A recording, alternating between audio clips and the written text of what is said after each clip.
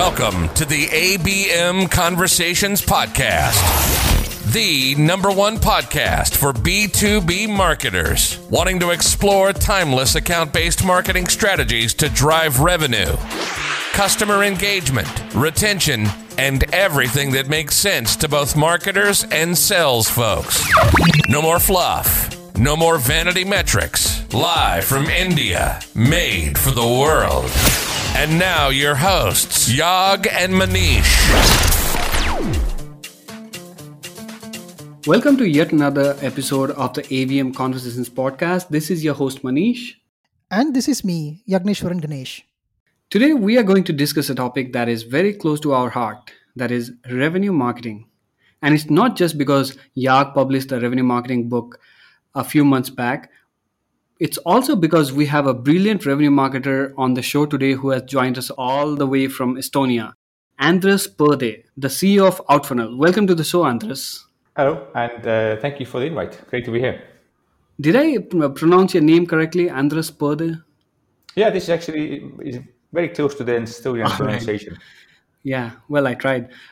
So, Andrus, your mission, as we see, has always been about making marketing less spammy and uniting the world of sales and marketing by focusing on revenue.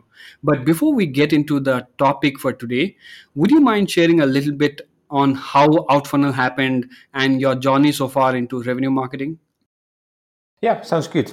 So I've been in technology marketing since 2006, so 15 years already. Started out with Skype. Converting free users into paid, so selling subscriptions before it was cool. And then at some point I joined Pipedrive when the company was getting founded. And then I was the first marketer in the team there and then helped to grow the company to many tens of thousands of customers around the world. And then 3 years ago, I got the startup bug myself properly. And then as I had been toying with the idea of doing something which is close to my heart, then got to found good co-founders and now running OutFunnel. That's great. And let's start with that. Let's start with something that OutFunnel is doing great. Why is sales and marketing alignment something that you choose to work on and care about, Andrus? So the story started in a couple of different places. So the story of me and OutFunnel, or the story of OutFunnel. So first, as head of marketing of this CRM company called Pipedrive, I made it a habit to listen to customers a lot and to also get on the phone with them. And then one thing which caught my eye was that although there were many good integrations of marketing tools with Pipedrive, some of the kind of big name integrations, some of the big name marketing tools had built integrations. Users were still struggling to really get their sales and marketing to work together. So although there were great tools around, although there were integrations, they were struggling. Then as I were starting to ponder my own startup journey, then I took a closer look at this. I kind of had more than 100 interviews with different people at different companies around the world and realized it's not just about Pipedrive and its integrations. It's any CRM user was struggling with connecting sales and marketing data, with connecting sales and marketing workflows. And I think lastly, as a human being, I'm sure you've noticed the same. A lot of the messages we receive are irrelevant. They are sent sloppily, carelessly, only keeping self-interest at mind, but without proper targeting, without proper kind of segmenting. And I think one of the reasons over there is also that sales and marketing data is not together as well as it should be. So I've been trying to find a better way for this, I think some progress so far and a lot of work still ahead. Right. So, Andres, one of the things that I love about your company is that you have a very small team, and that in a way that also means that it's going to be extremely productive. So, can you tell me a little bit about how your current marketing and sales team is structured, and how does typically things move from marketing to sales? So I think about company structure like I think about dinner parties. So that if you have three friends come over, you don't really need a big plan. You just get some food, maybe some beers, and you'll have a great time. Absolutely. But if you're planning a dinner party for 100 people or 500 people, then you need to do much more than just get some beers. Does everybody have a seat? Does everybody get food on time? And is the food still warm? Are there enough toilets? I mean, security is an issue. So it's the same thing, I think, with teams. That if you're doing a startup with three people, you don't need much structure. But if it's 100 people or 500 people, then the org chart and planning become much more important. And then another dimension is who the people are. If you have three people come over, but they are psychopaths, then you also need a bit of structure and planning. And and then we're at currently 9 people with OutFunnel, so we're comfortably within the range of a cozy home party rather than a big formal dinner with lots of planning and structure. So I think my job is first and foremost about making sure that we have great people, and then I don't worry about structure too much. I don't know. This didn't quite answer your question, but at least maybe helps you understand why I don't have a good answer for you. No, in fact, that makes sense, right? So, in fact, I'm also a person who likes to work in a little bit of chaos. I've been a startup guy all my life, so I get it. And secondly, one of the key things that I actually wanted to ask you was that, see, having written the revenue marketing book and also been in the world of revenue marketing, I understand this, or I've seen this, and I'm sure in your experience you also seen that the responsibility of revenue has not yet become a reality with marketers today. And I would love to know your perspective on why do you think that is it just about accountability, or why is that revenue marketing has not become a reality? So I think there's many reasons behind it. But maybe just before I go into that, I'll share my own story there. So in my past, I was at a company where I was in charge of marketing, and then sales at the company wasn't established yet. And then we had a new CEO come in who really wanted to have a sales team. He wanted to have the sales team, which was exactly the type and the size that which he had seen in a previous company. So he started aggressively building a sales team without testing it first, without the standards for data quality or kind of good reasons to have it. And when I tried to raise the question and said, "Hey, maybe you should kind of be more careful here," I got the kind of "because I told you so" arguments. And then I wasn't quite mature enough to be above it. And then we just got into a rhythm where we were building a sales team. I wasn't really fully bought into that, and we kind of got the job done. And I was a good lead generator, I think, but we didn't really fully get to the kind of revenue marketing, sales and marketing working together as one team. So, and then the reason there was that like the situation, like there was office politics and playing favorites. That was the reason there. But I think the reasons may be other. So maybe the person in charge of sales or marketing is not senior enough to realize that it has to be done. Like you have to get sales and marketing on the same page. And maybe I'm also like having spoken to hundreds of companies on a regular basis, mostly smaller businesses around the world. I'm sensing that for many companies, even in 2020, they just have an old-fashioned view about the buyer journey from the time where sales and marketing were still in silos and didn't have to work together. So I think, I mean, what you're doing with the podcast and what you're doing with the book, and I think many other smart marketers have done a great job in educating the market, but there's still quite a bit of old-fashioned views out there. And by the way, as a side note, the CEO got fired later on. That's a very interesting story. Now, Andrus, you mentioned party and food in one of your answers before. Two of my favorite things that I love doing when I'm not recording a podcast. No, I'm just kidding. But I love that analogy that you used about throwing a party. And I have a question related to that. In his book, the revenue marketing book, Yaag talks about marketing that has moved from being a traditional party planner to lead generation to demand generation and now taking revenue responsibilities, right?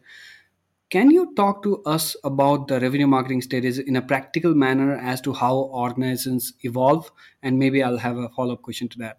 Yeah, so I think revenue marketing usually starts like when there's a new company or a new business line or need to drive more leads. So it starts with lack of leads. So I think the first place everybody starts, whether they're aligned or not in between the sales and marketing teams, is like they're getting some leads and then sales starts taking action upon them. If people are half smart even, and if they do, if they test before they scale, they get to the second phase, which is you have leads, but there's a lot of manual work involved in getting these leads and getting them to the sales for sales to take action upon them.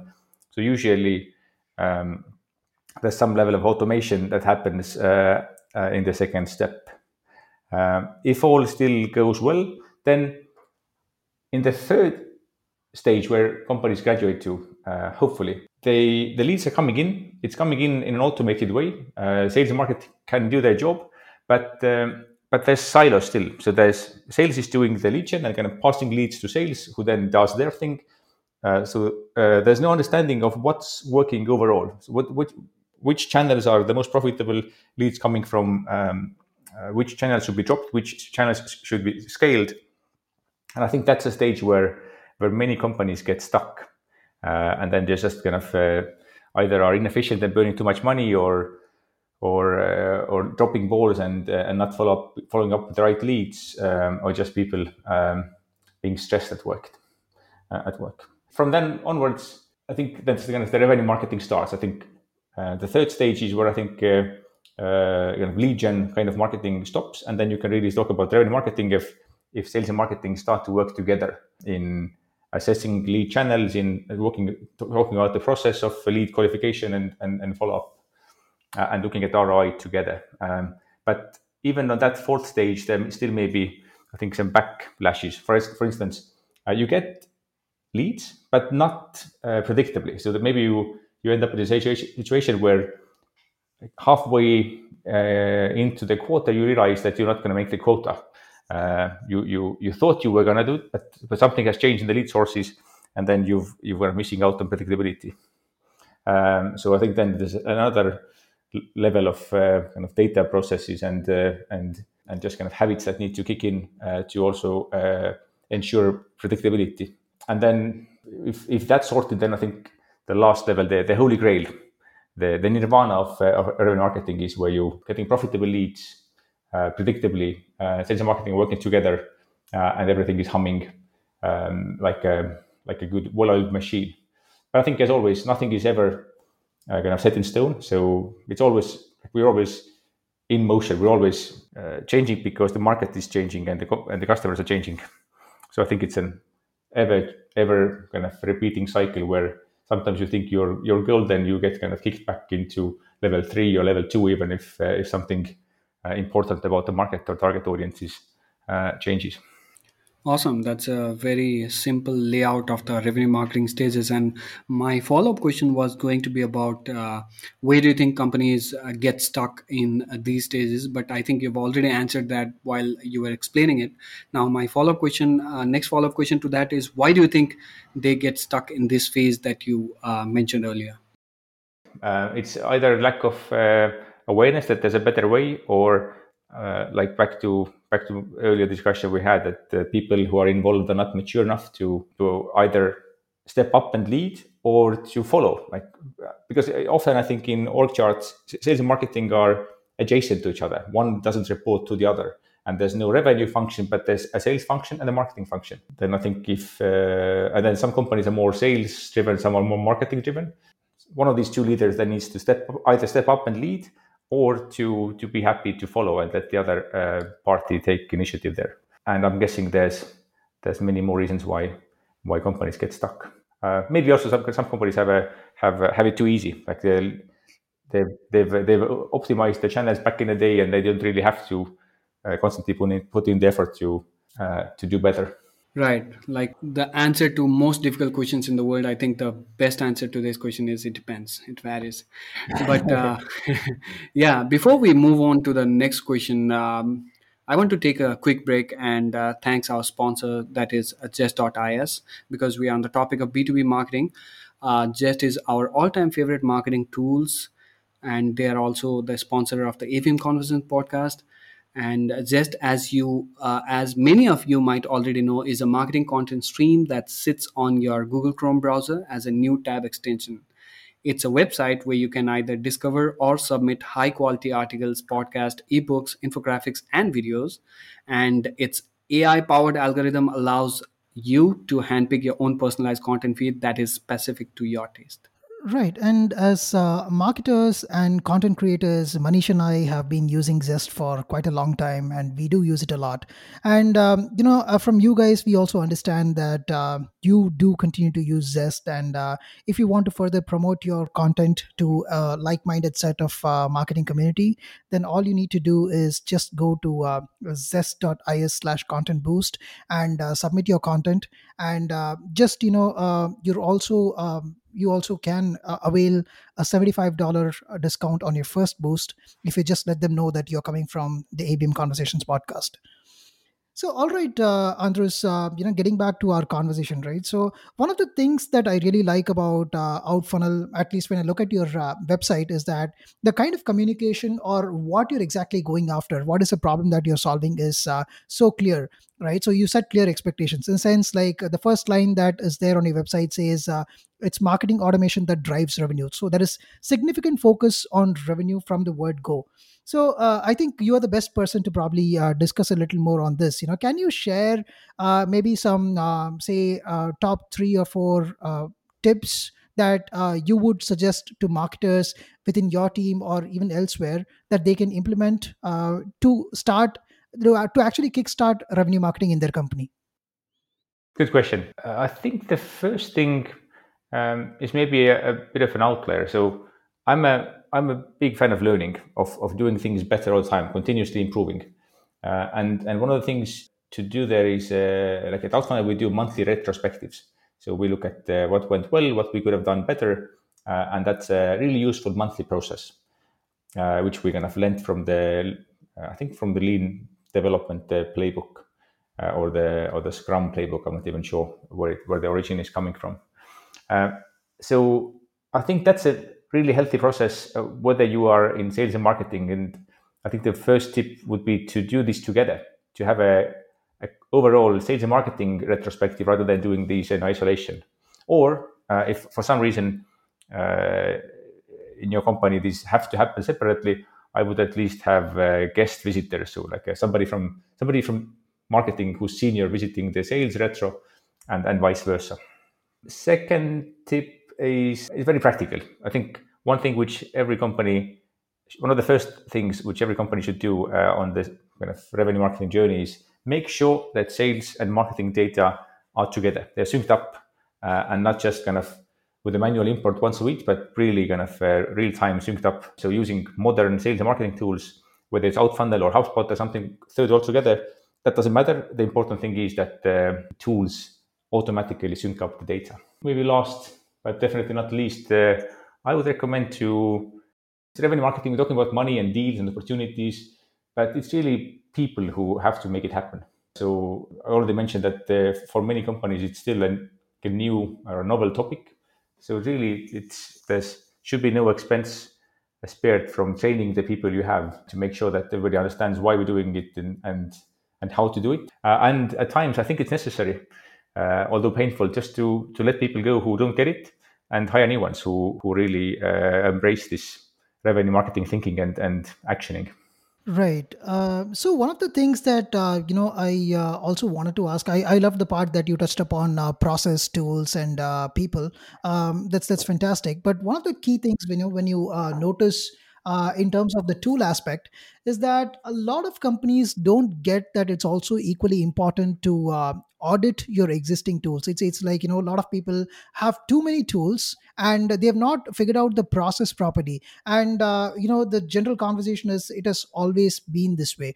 And so when you go about change, right, so one of the key aspects in this journey is about how do you manage change. So if there is a lot of resistance, What is the best thing probably to go about to get the buy-in from the management? So what would be your first approach typically if you were to talk to one of your customers who is not looking at a revenue outcome, but instead they are looking purely at number of leads or demand gen kind of an approach, and you are vouching for say revenue accountability? What would be your first piece of conversation with them?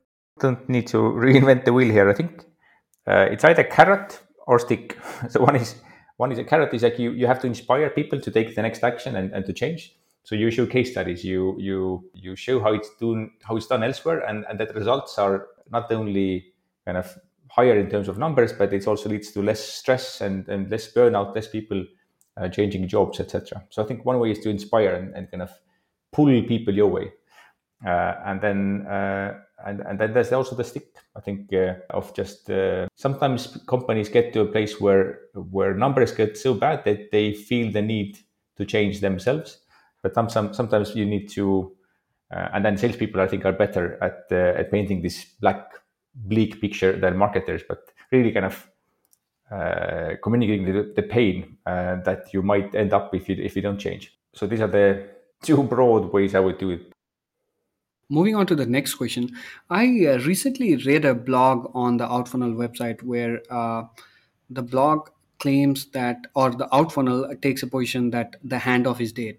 And if I remember correctly, you have also talked about this a few times on your social media post. But I'm not sure if other sales and marketing folks agree to that. Can you elaborate on why do you think handoff is dead? And if it's not for the kind of handoff that you're talking about, how does marketing feed into sales in your organization? This is something which I picked up from John Miller of Marketo fame and Engagio fame, who's now I think at Demandbase after the merger of the two companies. So this wasn't something which I came up with. It's actually just borrowing. There's no point where leads get passed from one team to the other because both teams need to be working continuously all the time. Not that marketers need to do sales or vice versa, but it's an ongoing process and feedback mechanism. How we do it, I think it's easy for us because we're a small company, and second because we are offering a tool, and we are heavy users of a tool which actually kind of has this built into the product.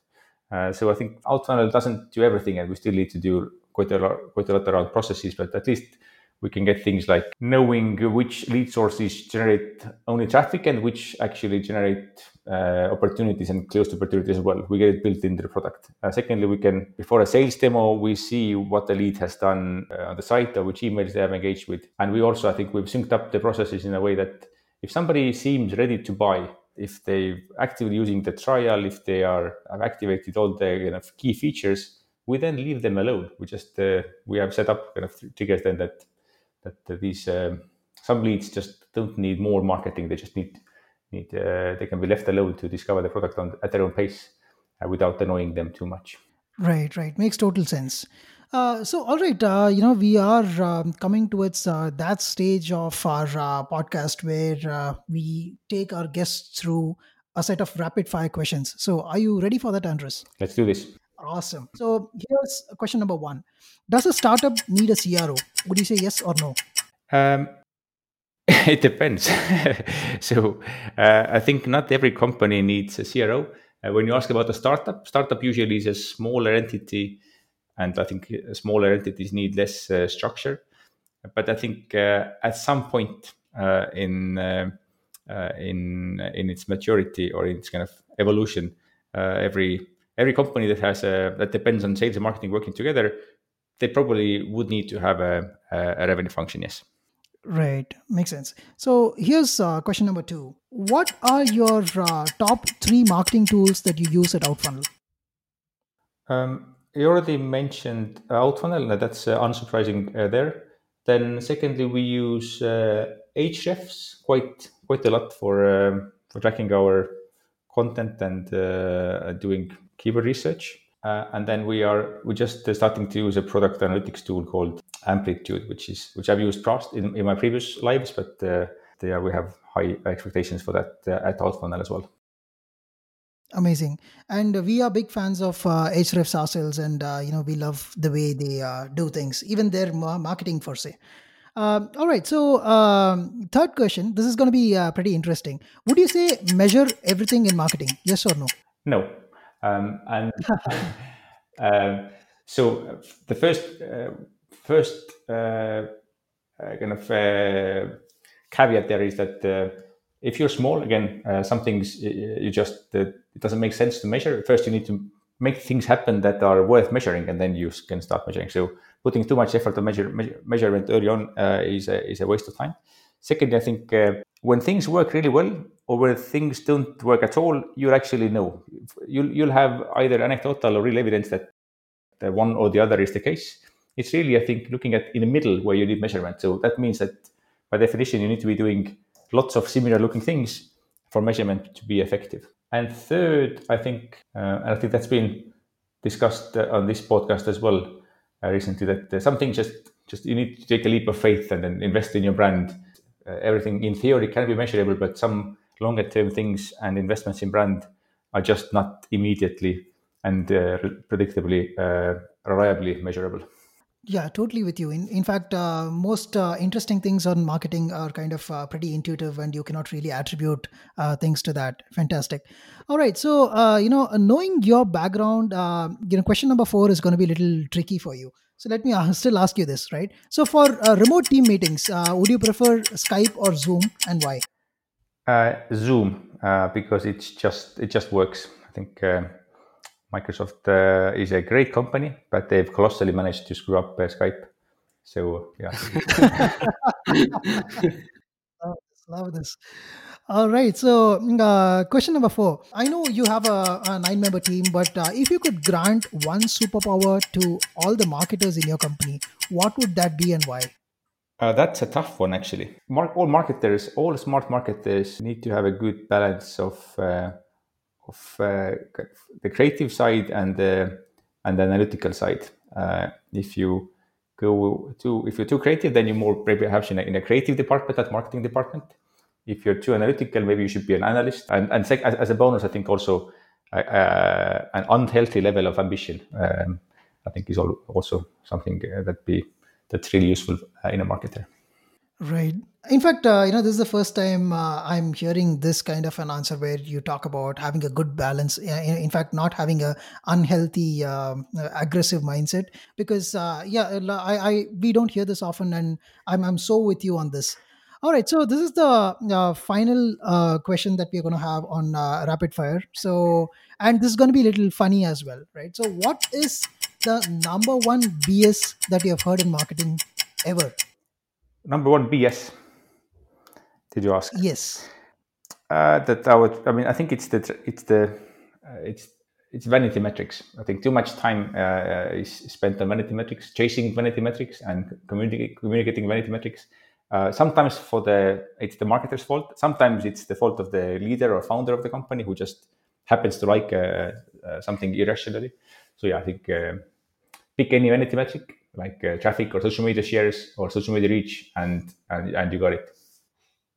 Loved all the answers, Andres, and this has been a great show. I think you gave us some really pointed, definitely no BS answers to our questions, and it's very succinct. It's packaged very tightly, so we loved having you on the show. But before we let you go, where can people find you online, Andres?